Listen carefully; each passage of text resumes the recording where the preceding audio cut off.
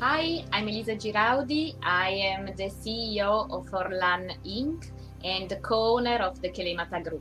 Hi, I'm Giuditta Rossetti and I'm the CEO and founder of Aqualai. Hi, I'm Lucrezia Del Papa and I'm the head of business development of Olivella. What we love about beauty is that there is no one type of beauty, and we are here to show that.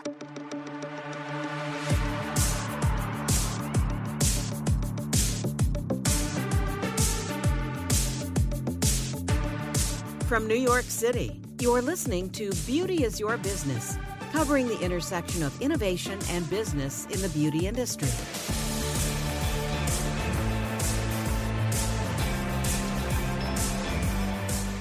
Welcome to Beauty is Your Business. I'm Denise Dente, your co-host for today, and I am here with several lovely ladies from all around the world. Hi, ladies. Hi. I'm also here with my business partner and co-host, Jessica Quick. Hi, Jessica. Hey, Denise. This is going to be a wild episode. I'm so excited to have the guests that we have today and the fact that we have 4 different women from different companies talking about their journey. So I am excited to jump into this. I'm excited about this conversation today because I had the opportunity to meet these ladies in New York at the Italian Trade Agency through Beauty Made in Italy. And this group got together along with the ambassador from Italy. And we all had a really, really nice roundtable discussion about leading brands that are going global, that are really founded in Italy, but then coming to the United States and then around the world, and how these female leaders are really taking their companies to the next level. And then obviously after meeting all these women and hearing their dynamic conversations, their leadership, really wanted to sit down and have this conversation about each of their brands and what they're doing to really lead their companies into the future. So I'm super excited to have you ladies on here today. And before we kick off our conversation, I'd like to start with Elisa and have you tell us just a little bit about your company. So first of all, I'm so happy to be here today. Thank you for having me. And my company, Kelemata, is a group that represents different brands. We started more than 80 years ago, and we are 100% family owned. I'm a part of the family. And since the beginning, we really pioneered the use of natural ingredients and medical plants in beauty products. We have an established business in Italy and in Europe, and we have a subsidiary here in the US that started in 1985. Great. So then let's move on to Lucrezia. Hi everyone, I'm Lucrezia. I'm the head of business development for Olivella. Our brand is very new, but we have a rich history. We started in 1945. We were only in the olive oil sector. We were trading olive oil and we were refining olive oil. And this is the 3rd generation. We started developing skincare and soaps when we were thinking about we had to find a way to optimize our olive oil refining process. That's when we started to reuse the water and the fatty acids produced during the process. And we started with 1 bar soap, 100% virgin olive oil. That was the only ingredient, along with obviously salt. And now we have 36 products and we have our commercial office in the US. We are exporting to 16 countries and it's great because we are shifting from one sector, which was purely food, to skincare. And I'm very proud to say we're making great progress. And Giuditta, tell us a little bit about your company. Hi everyone, I'm Giuditta and thank you for having me today in this podcast. Aqualai is a sunscreen brand, a clean sunscreen brand which has been created with the aim of respecting the oceans. So for being ocean friendly, that's why it's 100% mineral. It's safe both for the skin and for the planet, because when I recently discovered that there was a sad phenomenon of coral bleaching, I decided to create something in order to fight this phenomenon, especially an Italian brand, because we didn't have something like this in the Italian market. So I decided to create this brand, including also the names of our magical Italian island. So because the products are called Capri, Ischia and Panarea, so there's an idea behind the brand to celebrate a bit of the Italian style. So now we are present, we are selling mainly online, and we have some resellers in Italy, and we are slowly expanding in Europe and hopefully in the US very soon. For the moment, we have 3 products, but we will be launching our new SPF 50 in June. So I'm very excited about this new project. Thank you, ladies.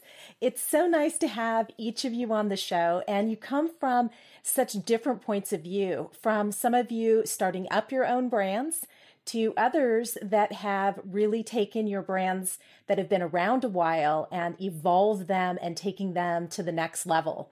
I think what we'd love to do today is learn a little bit more about this blend between Italian culture, Italian management, Italian companies, and then coming to the US. And you all are real trailblazers, because I just went to Cosmoprof, and when you attend the booths at Cosmoprof, you meet a lot of people, but at the end of the day, when you start meeting a lot of the management or the executive teams, you are often referred to mostly to men. And all of you are women-led companies and founders, and I find that really interesting. But beyond that, you're brand owners and founders, and coming to the US versus Italy, and curious about, how you see your leadership, how you see the differences between running a company in Italy versus running a company in the US.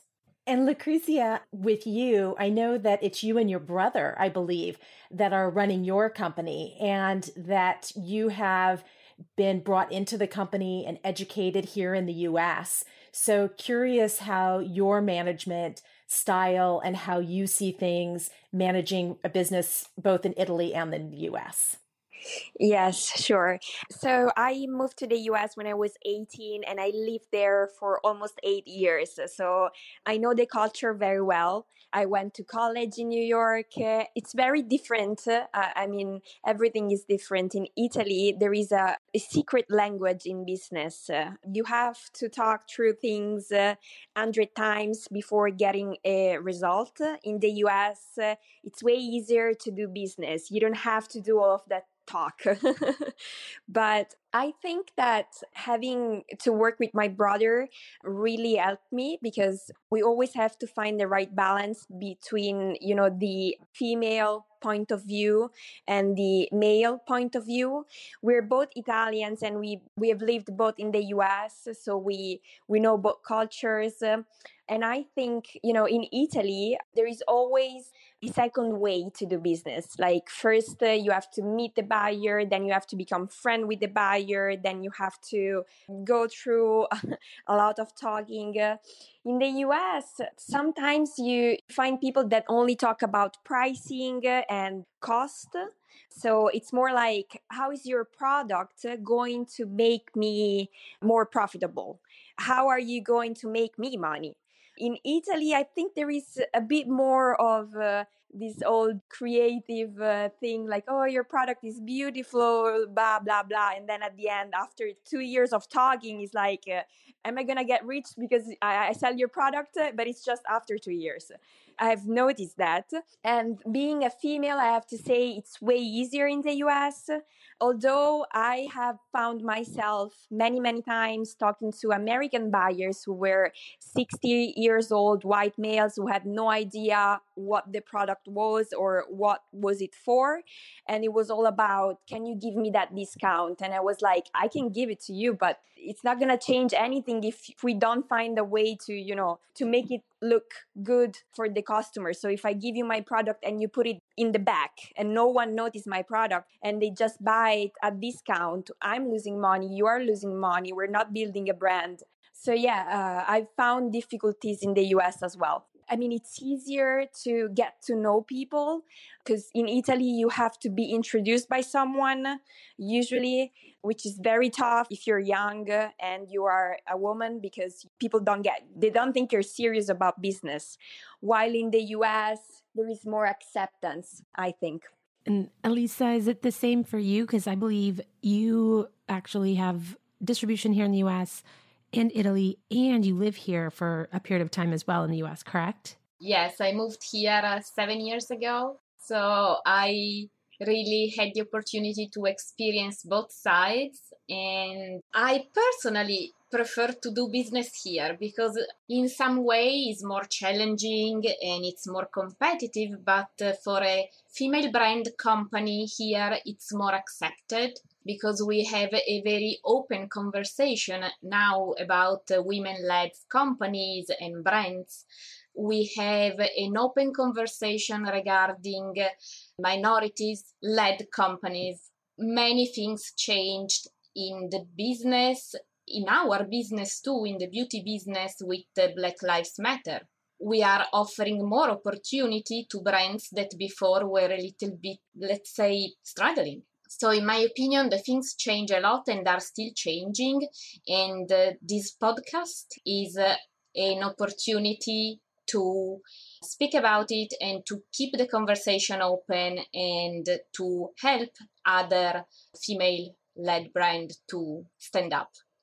So in my opinion, in Italy, we are a little bit behind because of a very patriarchal society, so the women have to work probably 2, 3, 4 times what the men do just to have the same results or to be accepted by the society. So the biggest struggle here, as much as in Italy, is to show that as much as you are a woman, you can do it, you can make it, and at the same time you can raise kids, you can have a family, and you can do both because you can. So here, management is more open.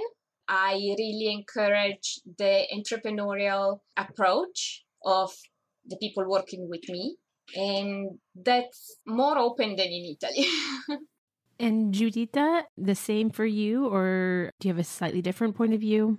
I agree, especially like the differences between how entrepreneurship is perceived in US and in Italy. I agree with everything, but especially with Lucrezia, what she says about being young or being a woman, because you're not taken seriously, especially in Italy. I don't know the US landscape. I wish I will know soon how it's like to do business in the US, but for what I can say in Italy, sometimes I feel like I'm not taken seriously because I am a woman, because I am young, because I am facing with someone, especially in the B2B, used to work with old school setting.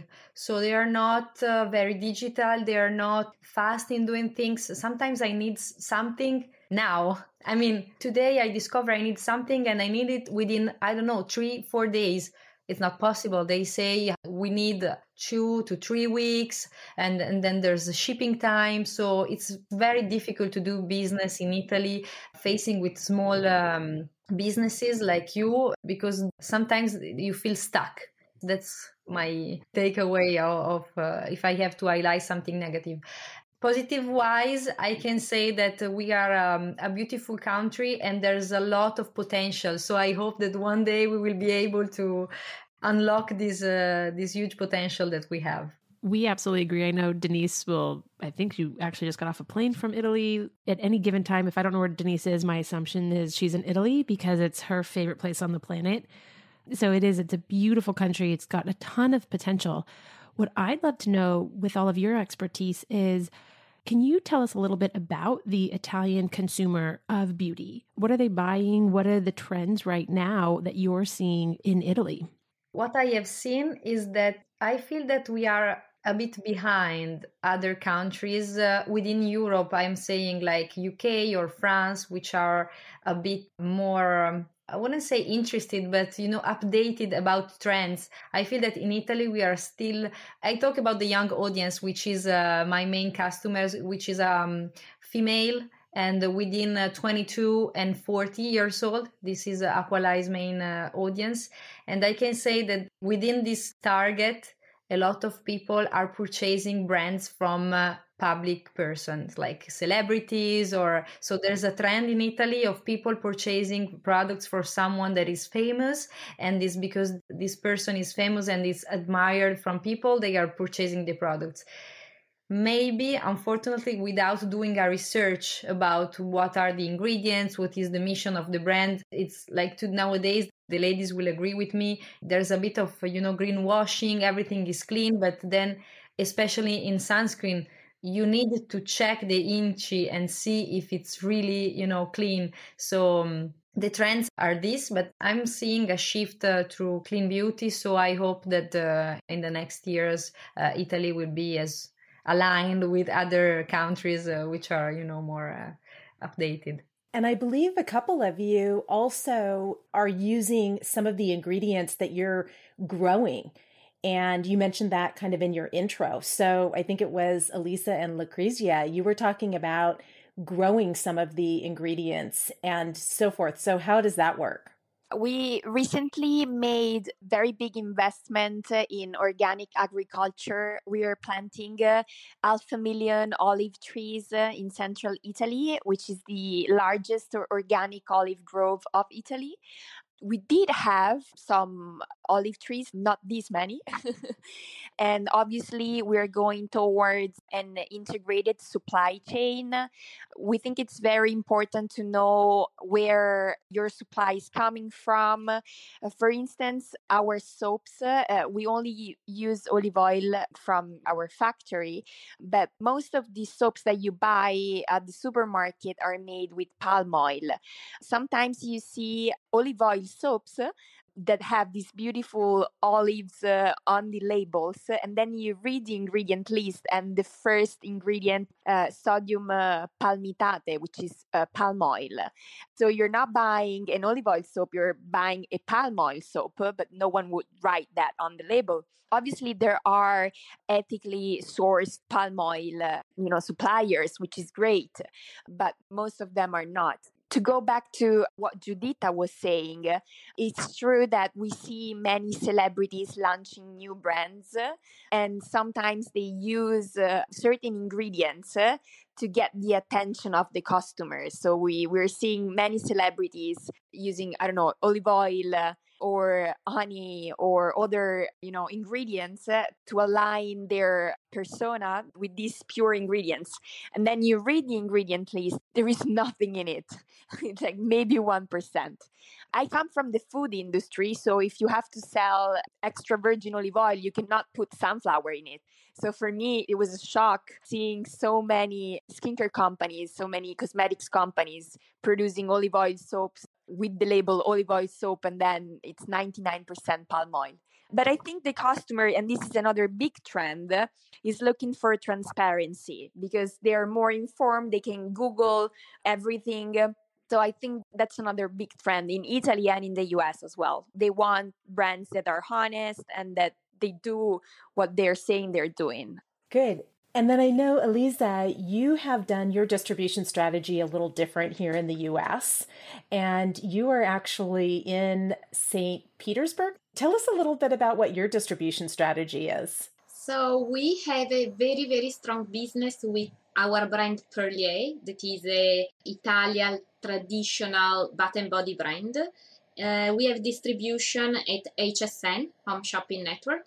So TV distribution is completely different than any other retailer. And it's probably something that is starting now in Italy, but it's still very behind. Here, it's a huge, huge market and a huge business. We invest now online and on the digital platforms, but still, let's say that 70% of our investment are on the TV because this is our main distribution channel and our main client. The other brand that I distribute in the United States is Orlan. That is a luxury upscale brand. It's a traditional French perfumery brand. And we are at Neiman Marcus, Bergdorf Goodman, Cosbar. So it's different.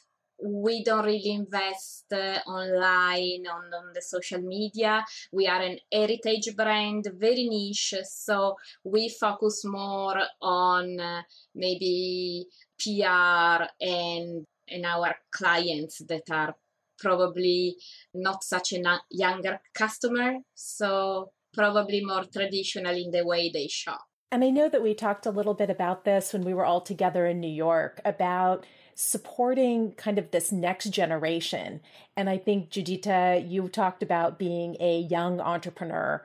Where do you see sort of that going? And how do you think the younger generation of entrepreneurs coming into beauty can really benefit by some of the groundbreaking things that you're doing with bringing your products to international markets or expanding within Europe? Do you have any thoughts on that? I'm very positive about this because I'm seeing a lot of Italian creators raising on TikTok, for instance, and they are creating a really strong audience that are trusting them and then starting from this, creating their brand. So I think that now more than before, young audiences are more lucky than us because they have the opportunity of using this leverage on these communication tools that we didn't have when we were at their age. For instance, now I am working with an intern from university and I'm training her about 360 degrees of entrepreneurship. So any kind of activity that I'm doing daily, I'm trying to teach her in order that one day she told me, for instance, that she wanted to start up something her own. So she is very proud of being learning a lot of how to start from scratch something and being alone, because I started everything alone. Maybe I didn't mention this. And when you're building something alone and it's even harder because you don't have someone to talk to and to, exchange thoughts and opinions. So it's even harder. So to repeat what I said at the beginning, I'm very positive about next generation.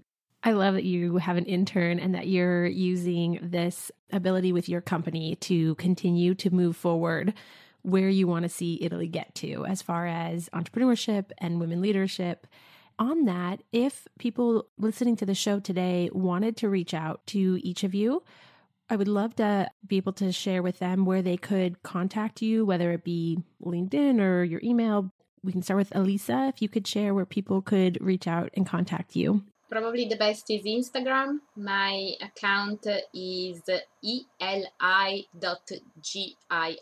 And Judita? Yeah, for me the same. I handle personally by choice to the communication on social media platforms. So you can contact me directly at Aqualai, which is our official account on Instagram. And I will be pleased to answer to any kind of question directly. Same for me. You can reach out on Instagram. I manage the account Olivella Line. Olivella Line. It's all together. Fantastic. Thank you so much, everyone, for joining us today. It was a really interesting dive into not only your brands, but also the culture and the differences with Italy and the US. And I appreciate your time so much. Thank you all. This has been Beauty is Your Business. Produced by Mouth Media Network. Copyright 2021. Keep in touch on Instagram and Facebook at Mouth Media Network. And find prior episodes at beautyisyourbusiness.com and wherever the best podcasts are found. Your brand message can be on this show. Email us to find out more at podcast@mouthmedianetwork.com. Thank you for listening.